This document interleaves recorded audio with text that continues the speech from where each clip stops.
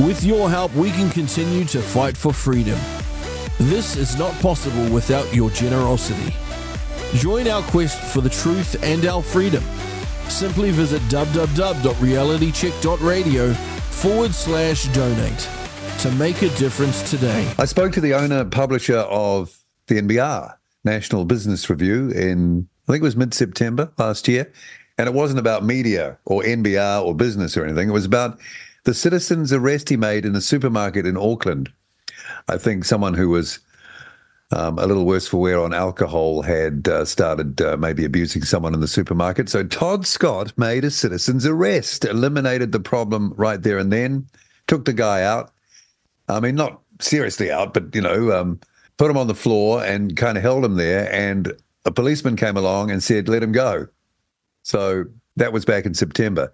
Todd Scott is back with us to talk about the future of media, specifically surrounding the story. You might have seen it right at the end of January in the Herald. Traditional TV broadcasting faces uncertain future, briefing document to Media and Communications Minister Melissa Lee. Now, we know what happened yesterday with NewsHub. 300 people down the road, some of the big names included. Obviously, this briefing document was prepared for the media people and the minister before we knew about what would happen at NewsHub. They cited TVNZ's drop in profits from 59.2 million in 2020 to 2021, down to 1.7 million 2022-23, and a forecast loss of 15.6 million this financial year. It also outlines heavy losses for MediaWorks, Warner Brothers Discovery, as we now know, as well as NZME's drop in profit in 2022. And Radio New Zealand has lost, close to or just over 100,000 listeners in the last 4 years. Then there's the Fair Digital News Bargaining Bill. And I'm reading from the government website here. The bill's purpose is to enable fair bargaining between New Zealand news media entities and operators of digital platforms, Facebook, Instagram, X, all those, to support commercial arrangements for news content. Some might say you could have seen this coming. So I thought, who better to have on to talk about this future of media? Someone who's already been through the fire, basically, and that is Todd Scott, publisher, owner of the NBR National Business Review. And full disclosure, I worked for the NBR a couple of years ago, and Todd Scott joins us here at RCR. Todd, thanks for coming on. Thank you for the invitation. I want to read you, if you don't mind, a piece that you sent me, and then we can kind of go on from there. So that's okay, is it? I can read it out? 100%. Okay, so here's what you texted me. I was asked to join the coalition of the Fair Digital News Bargaining Bill. I said no, we have nothing to gain. When you put premium content behind a paywall, the tech giants simply can't rip off your content because it's behind a paywall. That makes it impossible to republish. The best thing they can do is promote our headlines that don't feature or make available the content behind the headline unless the user has paid a subscription. My advice, stop your whining, produce premium content, put it behind a paywall. Problem solved. It's not bloody rocket science. I've repeated this statement a number of times. The issues mainstream are dealing with are not issues for NBR. No advertising, no government funding, no opinion. Pretty clear, Todd. One thing that I'm aware of, and plenty of people are aware of, is that you were thinking this years ago, and you did it. And a lot of people said, is he crazy? They said a lot worse than that, to be honest. Okay. Well, they didn't think it was going to fly, right? I just didn't understand why. I was just it's so hot here in Fiji, I just jumped in the pool and I was just drying myself off, and I thought, gosh, I've been doing this. I've been in the media industry since the age of, I believe, 22, and I'm 54 this year. So, but I've been blessed with having done pretty much most things in media. Like I started off in radio as a mid-dawn announcer, and did love songs till midnight, and then did Drive, and I've done breakfast. I did all that, and then I got to do some TV presenting on a few different projects. and then more importantly, the lessons that I learned were when I became a radio salesperson, and I was very successful over that period of time. And that period of time was about 10 years. So I was sort of doing television work about, off and on around the same time because they were able to co-mingle. And when I came to NBR, one of the stipulations that I had with Mr. Coleman was I asked him about what assets he used to reward his clients. And he told me about, his jet. He told me about his boat. He told me about the box at Eden Park. And I said, well, I'll only require the box at Eden Park. And he said, well, I don't mind if you use the boat. And no jet. I did get it right in the jet once. I was just, and actually at the time I was so focused with drama going on in the newsroom that he couldn't understand my excitement for the, for the thrust that, explained the propulsion and the thrust of his jet engine as it went down. And I'm like, I know I'm supposed to be impressed, but actually I'm just trying to deal with a problem here.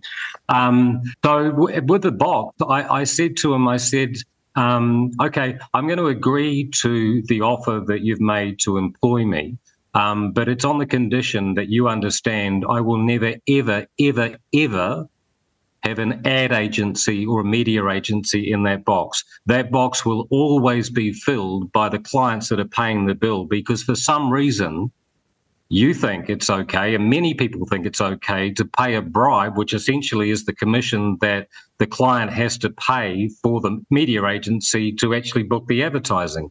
And what frustrated me about the whole situation is we literally had pimply-faced kids who were booking the advertising. Now, these weren't the people that won the business in the first place. No, those people, Paul, you can be assured they were very slick. They had very sharp suits and very sharp, not being gender biased here. The women looked very professional. The guys looked very professional. But when they won the business, they went back and they just gave the work to the pimply-faced kids. Right. And so, my sales manager would get, and I would get them as well. Can you tell me how often your newspaper comes out? Is it monthly or is it? And they literally had no idea. And then you'd only been around for decades. 50 odd years. And I'm like, this is crazy. This is absolutely crazy. We are allowing them to clip the ticket of 20% commission on everything booked, and they are doing the poorest job of representing our brand. We must do that ourselves. And so I literally overinvested. I deliberately overinvested. And you saw it, Paul, when you were there. I had about a dozen salespeople, and these people are on really significant retainers, like $70,000, and then commission on top of that, because I wanted to convince myself first and foremost that advertising still had a future, and I sure as heck wasn't going to rely on agencies to give me that answer. Right. So I figured if I had a direct relationship with the client, I personally, that box at Eden Park, by the way, cost me about $130,000 a year when you take into consideration the lease and the food and the beverage. So I always made sure I personally wrote the letter of invitation, gave the instructions, posted the tickets, and was always there to meet every client that ever came to that box. So that for a start was really important to me. And then over a period of time, I got this epiphany that I've become really good mates with these people. And the reality is they're probably only doing business with us because they've become good mates and they respect me and they just want to support me. But I thought, you can't do that, because at some point they have to be held accountable for the fact that money could be spent more wisely. So that's when I realized advertising as we know it doesn't have the future that people think it has. That must have been quite an epiphany, because you're breaking the long-established model, the insecurity of moving outside of that model. For many, it's just what it was and probably still is, though it's starting to change now. Intolerable. Well, what you also have to understand, Paul, is that I knew that it would send the clearest possible message to my editorial newsroom, because there are actually other people in there. That's why I'm saying editorial newsroom, production and other people. I wanted them to know that there is no future in this business if the stories that you're writing aren't good enough that people will pay for. Yeah. Because there's no other funding. So back to the product, fundamentally. Look, I've also recently been quoted as saying, concentrate on your consumer and not the client trying to target your consumer. And I think that's the mistake too many media companies make. They're trying to grab the money from wherever they can get it. But the reason they're not getting as much as they should be getting is because they're not treating the client that is the most important as the number one client, and that is the consumer of the content, whether it be radio, TV, print, online. They are not putting the consumer first. They're still trying to do what they can to get the advertising dollars, which means that it just lacks authenticity. It lacks integrity. Yeah, it's a chicken and egg, though, isn't it? Because you're also seeing, and again, you've got direct experience of this, the change in technology. I know NBR was a printed item, for many, many years. And then I remember talking to you about this. You made that decision that, we're going to can that and, again, go online only. I guess the point I'm making is, and I'm going to ask you if you sent that piece that I read out before to the minister, that this has been in plain sight coming like a freight train, hasn't it? There's a saying, the light at the end of the tunnel might be an oncoming train. So even if you think you're on the right track, don't just sit there. Yes, I did. I sent it to Melissa Lee. Right. Okay. I sent that message. No. Okay. Well, she knows what you think. And I don't. I please don't take that the wrong way. I never. No. Yeah. I'm just trying to do what I can to give her the information she needs. Just let's all remember, she's new to the position. I know that she had a view going in, but she needs to collect all of the information. And, we will get to the point where we'll have a conversation about what's happened today, which is just devastating. So she's got a lot to consider in terms of how should media be funded and should the government be involved. And I have very strong views about that as well. Yeah, but if you don't see it coming and you kind of do it to yourself, you sort of hang off making or evolving, I don't know what the word is, and you let yourself get mowed down by the train. I mean, who needs to have sympathy there apart from the people, who lose their jobs and all that I get. But in terms of the business, if you can't get the business right, that's going to be the inevitable outcome. Okay, so you can't blame the train driver. You can't blame the passengers. Somebody is controlling the line, right? There has to be somebody's controlling the railway track. Somebody's responsible for switching a switch. Somebody's responsible for turning off and on the lights. There's a control tower. It's the same as an airport. There's a control tower. So ultimately, the question you're asking me is who is responsible? Yeah. The answer to that is the board members. And look, management, it's easy to say it's their fault, but they're simply carrying out the instructions of the board members. And this is going to sound terrible, but actually, it's the people that invested in those media companies because they're the ones that expect a return. And so every decision that is made by the board and instructed to the newsroom management is based on the premise that we need to make more money and we need to put that money into the shareholders' pockets, not our own, to expand and invest and do what we need to do for the future, which is why, I don't have any shareholders, which is why I get to make the decisions that are just common sense and just get on and do it. Jackie and I don't live a lavish life. Yes, we live in Fiji, But you'd be horrified if you knew what mortgage we're paying over here, because we didn't have much money. We put it all into the business back in New Zealand. Yeah. That last bit of what I read out before, no opinion, seems to me that there's something in that too, because there's that go woke, go broke, and we know about the Public Interest Journalism Fund and how that kind of distorted reporting mainly on New Zealand cultural aspects of cultural life, let's say. And a lot of journalism has become, in the opinion of many people, opinion. You jettisoned opinion, right? Yes.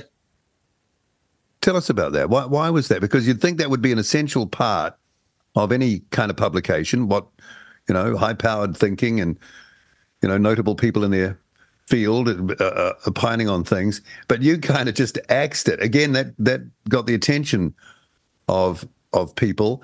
And I think there's some synergy between the go woke, go broke and you dumping opinion. Well, I'll tell you something about opinion, Paul. Opinions like arseholes, everybody's got one. I think I've heard that before. A noses version. But actually, and I'm sorry if that's offensive. Essentially, what I did, it was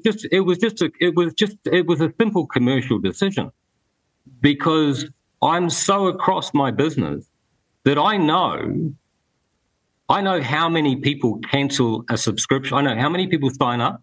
I know what they sign up to.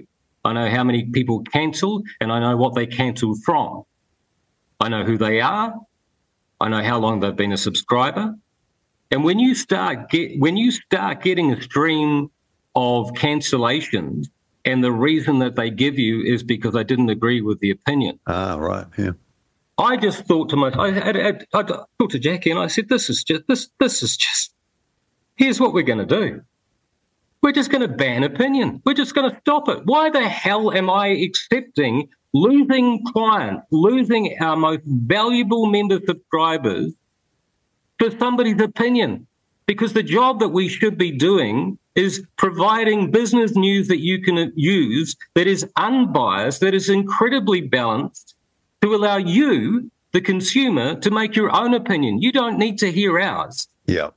But also what that meant, Paul, is I was able to look at actually what was it costing me to lose these subscribers. And that was pretty easy to do straight up. And then I'm like, okay, how much resource inside the organisation currently that's being paid an absolute fortune is being distracted by writing or producing or editing or videoing and then production? How much is that costing? And then I was able to look at how much money are we paying the people that we're paying to write these opinion columns. And so I just sat down with Calendar and Hamish and said, let's just stop this. Let's just stop this. But I won't keep the money. Right. If we refocus the newsroom on business news that you can use, that will benefit our member subscribers, and they are our priority. And I said, as for the, and they were my friends, Yeah, so you knew them personally. Okay, yes. Yeah. So cold, hard decision. Bloody hard.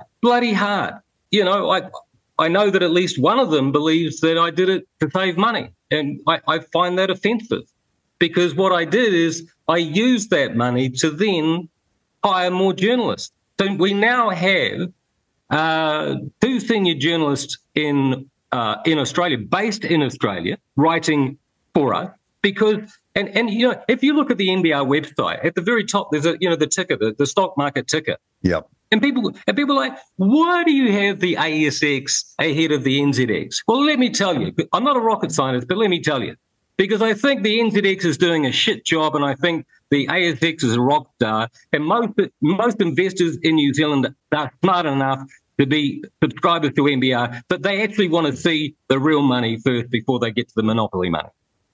Right. Yeah. Did you get, because this is what these other media organizations, which we're kind of talking about in a general sense, are going to have to face. You've faced all these things. You've sort of stared them down. And it sounds to me like you didn't take a hit from it in the end, right? No, no, we're you know, I'm not in a position right now to announce who this individual is, but I am on the cusp of signing an agreement with an editor-in-chief of strategy. Oh, okay. Yep. I have also re-employed a senior journalist that left 6 months ago because she was unhappy and she wanted to come back. We've put another offer in front of another journalist that he needs to answer by this Friday. And if he doesn't accept it, then I'm actually going to save that money because I've got the opportunity to hire an even more senior journalist in May. And my intention is that I will have 3 senior journalists in Australia by the end of the year. My goal is to have 7 to 10, and people go, well, that's just crazy because, you know, Australian news isn't that important to New Zealanders. Well, I agree with that. That's why at the moment I've only got 2, but I'll have 3, and you'll still find that very interesting.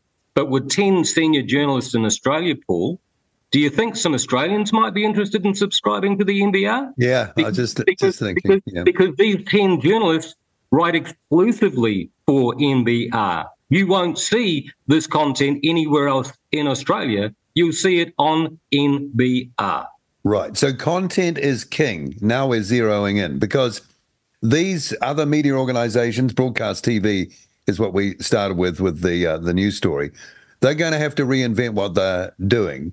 And they're going to have to have it, expansive enough to have a business model that works.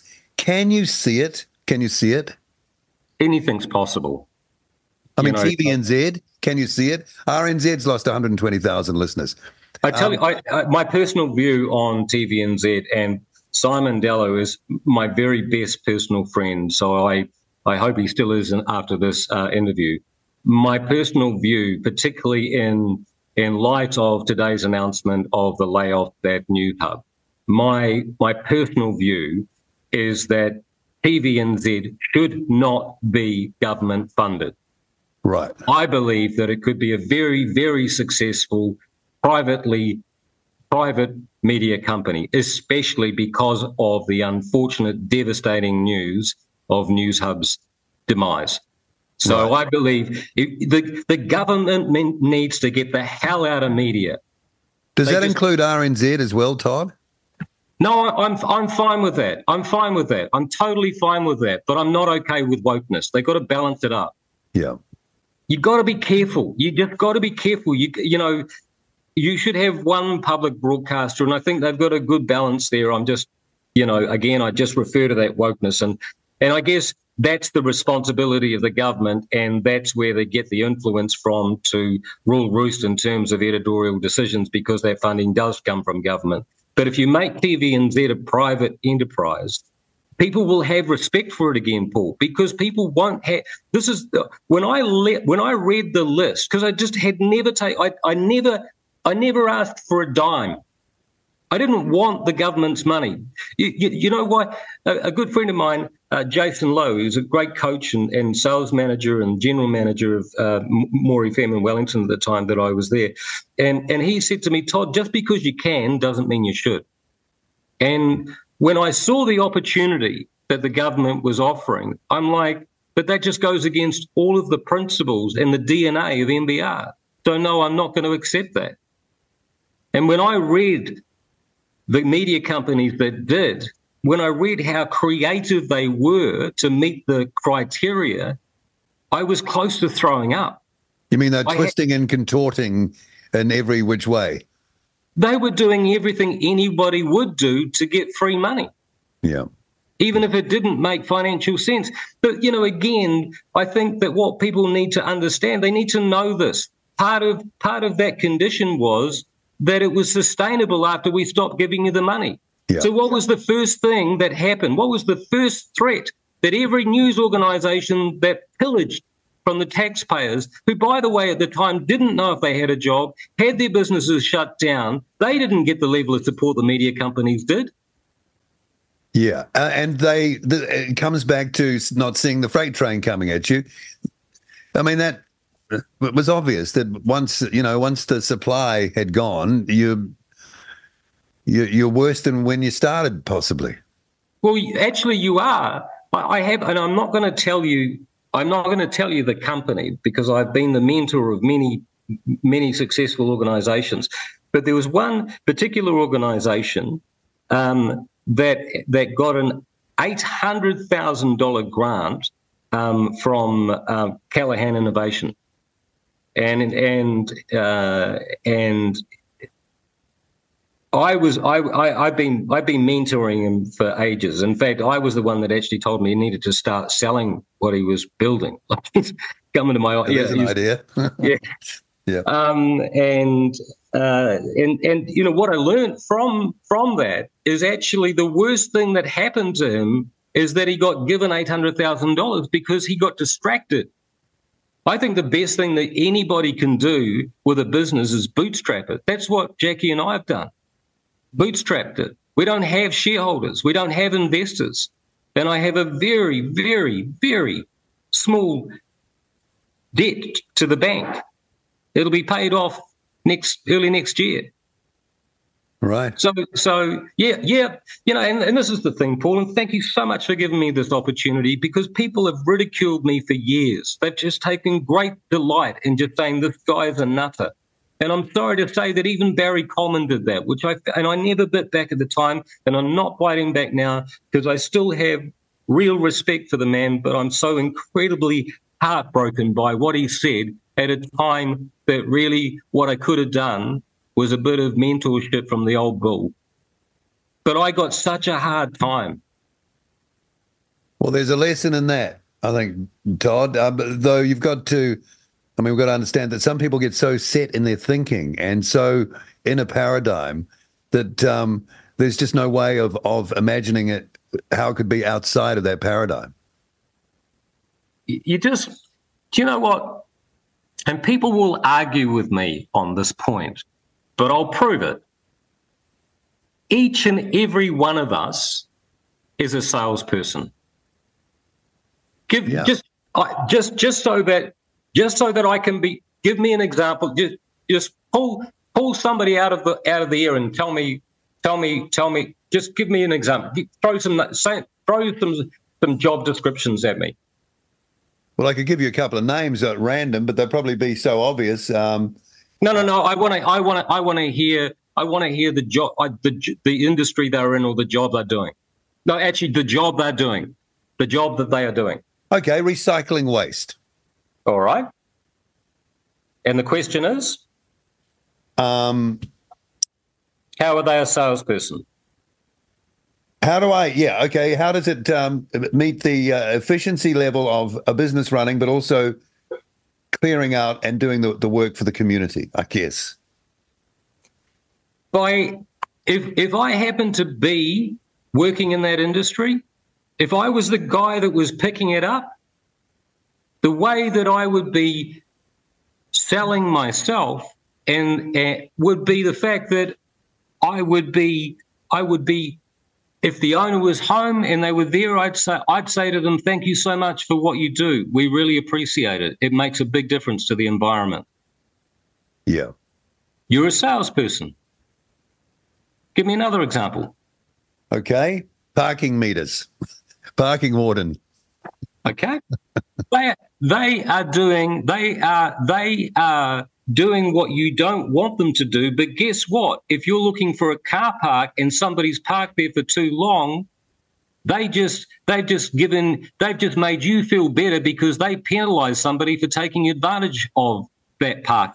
And they also have just done a fantastic job for the retailer that's trying to sell product, but they can't do it because people are parked outside their stores for too long. Give me another example. Boy, okay. Let me think. Barista. Oh, are you kidding me? Dead easy. The design that you put on the top of my trim latte, that is just something that I don't pay for. That's something that you do. That's your trademark. And when you go in there and you know my name and you know my drink, you are the best salesperson in the world. And that's why I keep coming back to you. I'll give you one more, not a job, but I used to walk past him every day after finishing up at the NBR at the end of the day, actually. The guy who sits under the motorway bridge by the downtown car park. Can you, I just don't want to be offensive. Can you give me the definition of what you would call that person? Oh, a homeless person, but always up for talking. Used to have quite good conversations, lucid conversations with him. Always gave him a bit of money, and he was always very thankful, but he was kind of wise in a very simple way. Well, you just answered your own question. Yeah, I know. He was born to do what he does, and he does it remarkably well. And why should anybody criticize what he does when what he does is make a difference to people's lives? And I used to hand over, whenever I had it, because I wanted to, some money. Because you got wisdom from him. You got wisdom from him. I just felt good. Let's talk a bit quickly about kind of reaction, really, to what seems to be happening at News Hub. It seems to be finally imploding. Is that a word? Probably people are going to be out of work. We've known they've been in a precarious, like, multiple $1 million loss situation for quite a while. I guess it was inevitable. But surely people should have had a firmer sense of this happening before, like, suddenly we all have to meet and it's all over, Well, and first of all, I'm devastated.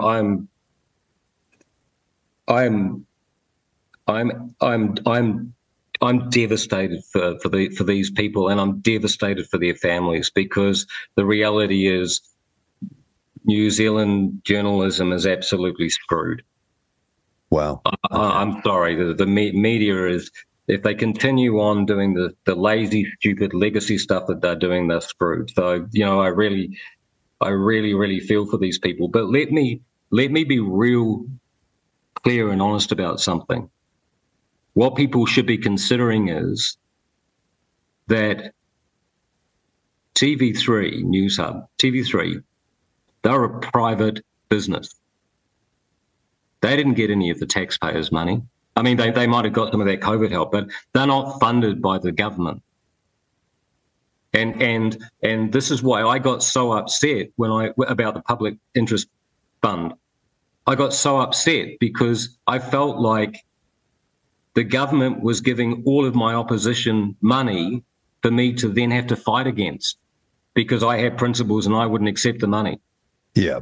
So that's actually what's really upsetting. The winner out of this is TVNZ. Yeah, even though they're on a bit of a slide, but they're backed by the government. You watch them now, Paul. You watch them because they've got a gap, a space they can kind of fill, extra space to move in now. Well, people that are still doing the terrestrial thing, and people our age still do, Paul. We know that. But people that are still doing the live watching of news and entertainment stuff, well done, government. Well done. You did a great job of ensuring that the one that you backed is the winner out of this, because you didn't back, and you shouldn't have backed, TV3. And that's my point. They shouldn't be backing TVNZ. They should get the hell out of media and leave it to private enterprise. Let us sort it out. So when you say get out of it, like sell out, no more government ownership, standalone. Just get the hell out of it, because your association to it makes it just lacks integrity. I'm not saying that it literally does, but people have lost confidence. And that's why these media companies are struggling, and that's why NBR is getting so much support. And thank you so much for the support that we are getting, because we have principles and the other media companies don't. They did whatever they could. They were so creative. Paul, I invite you, when you've got nothing better to do, sit down and have a look at the list of the media organizations and how much funding they got and what they did to do it. It was truly appalling. I've seen some of that list, and some of the figures kind of eye-watering. Yeah. Oh, it's not. I mean, I'm not offended so much about the numbers. I'm offended about how creative they were to get that money to twist and turn criteria. Yeah, yeah, yeah. Like square pegs trying to fit in round holes, sort of thing. It's just, I mean, like my message to Melissa Lee, we don't talk. I sent her that message, and that's the only thing I'm ever going to do. But please get the hell out of it. And if I could have a message, totally off topic, to Mark Mitchell, Minister of Police, please, Mark, could you just consider this? I've got a good idea. You're not taking any of my calls, and you've not responded to any of my messages. So if this somehow gets to you, I've got a plea. It's a really simple one.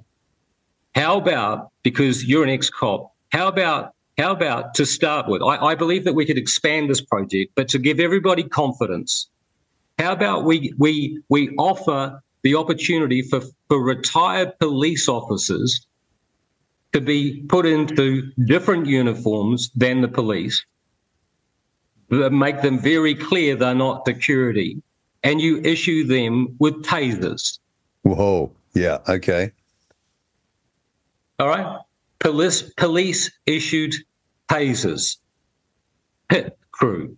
Police issued tasers. Pit crew. And they are licensed to use them. And just like the police, get them into, peers, so they're not working on their own. Yeah. And start in the city and work out to the suburbs. And all I'm asking is, the government helped subsidise the retailer who at the moment can only afford the fat kid with the vest who is good for nothing. And we see a lot of them. There's a lot of them about. And here's the thing, Paul, is people have to understand that the job of security is to protect the staff and to protect the customer. They are specifically told not to protect the product. So anybody in New Zealand could go into any store and take whatever they like, and they won't be touched. They will not be touched, because the job of the security officer is to protect the staff and to protect the customers. And the reason that I'm suggesting that we start off with retired police is because that will give the community the confidence that that police officer or ex-police officer, that pit guy, will know when it's appropriate to use it or not. Because they've had training, they've got experience. There are times where you use it and you don't. And these are people that are qualified to know if it's appropriate or not. And they will make that decision. And once they've done that, they start in the CBDs and they work their way out. And when you can see that crime is moving out, then you train people that could be as good as the retired police, and you let them join the force. You want to fix crime and violence in New Zealand? Then how about subsidising pit crews rather than bloody media companies? Nicely put, Todd. Let's leave it there. Thank you so much for coming on and sharing your experience and really being a pioneer. It would be fair to say. I'm not peeing in your pocket. What you did was years ahead of now what people are being forced almost at the point of a gun to do now. Thank you, my friend. And what I'd say is the most uncommon thing in the world is common sense. I'm not a rocket scientist. Thanks for your time. With your help, we can continue to fight for freedom, reach new audiences, and bring important information to the public free of charge. This is not possible without your generosity. Join our quest for the truth and our freedom and donate today. Visit www.realitycheck.radio/donate.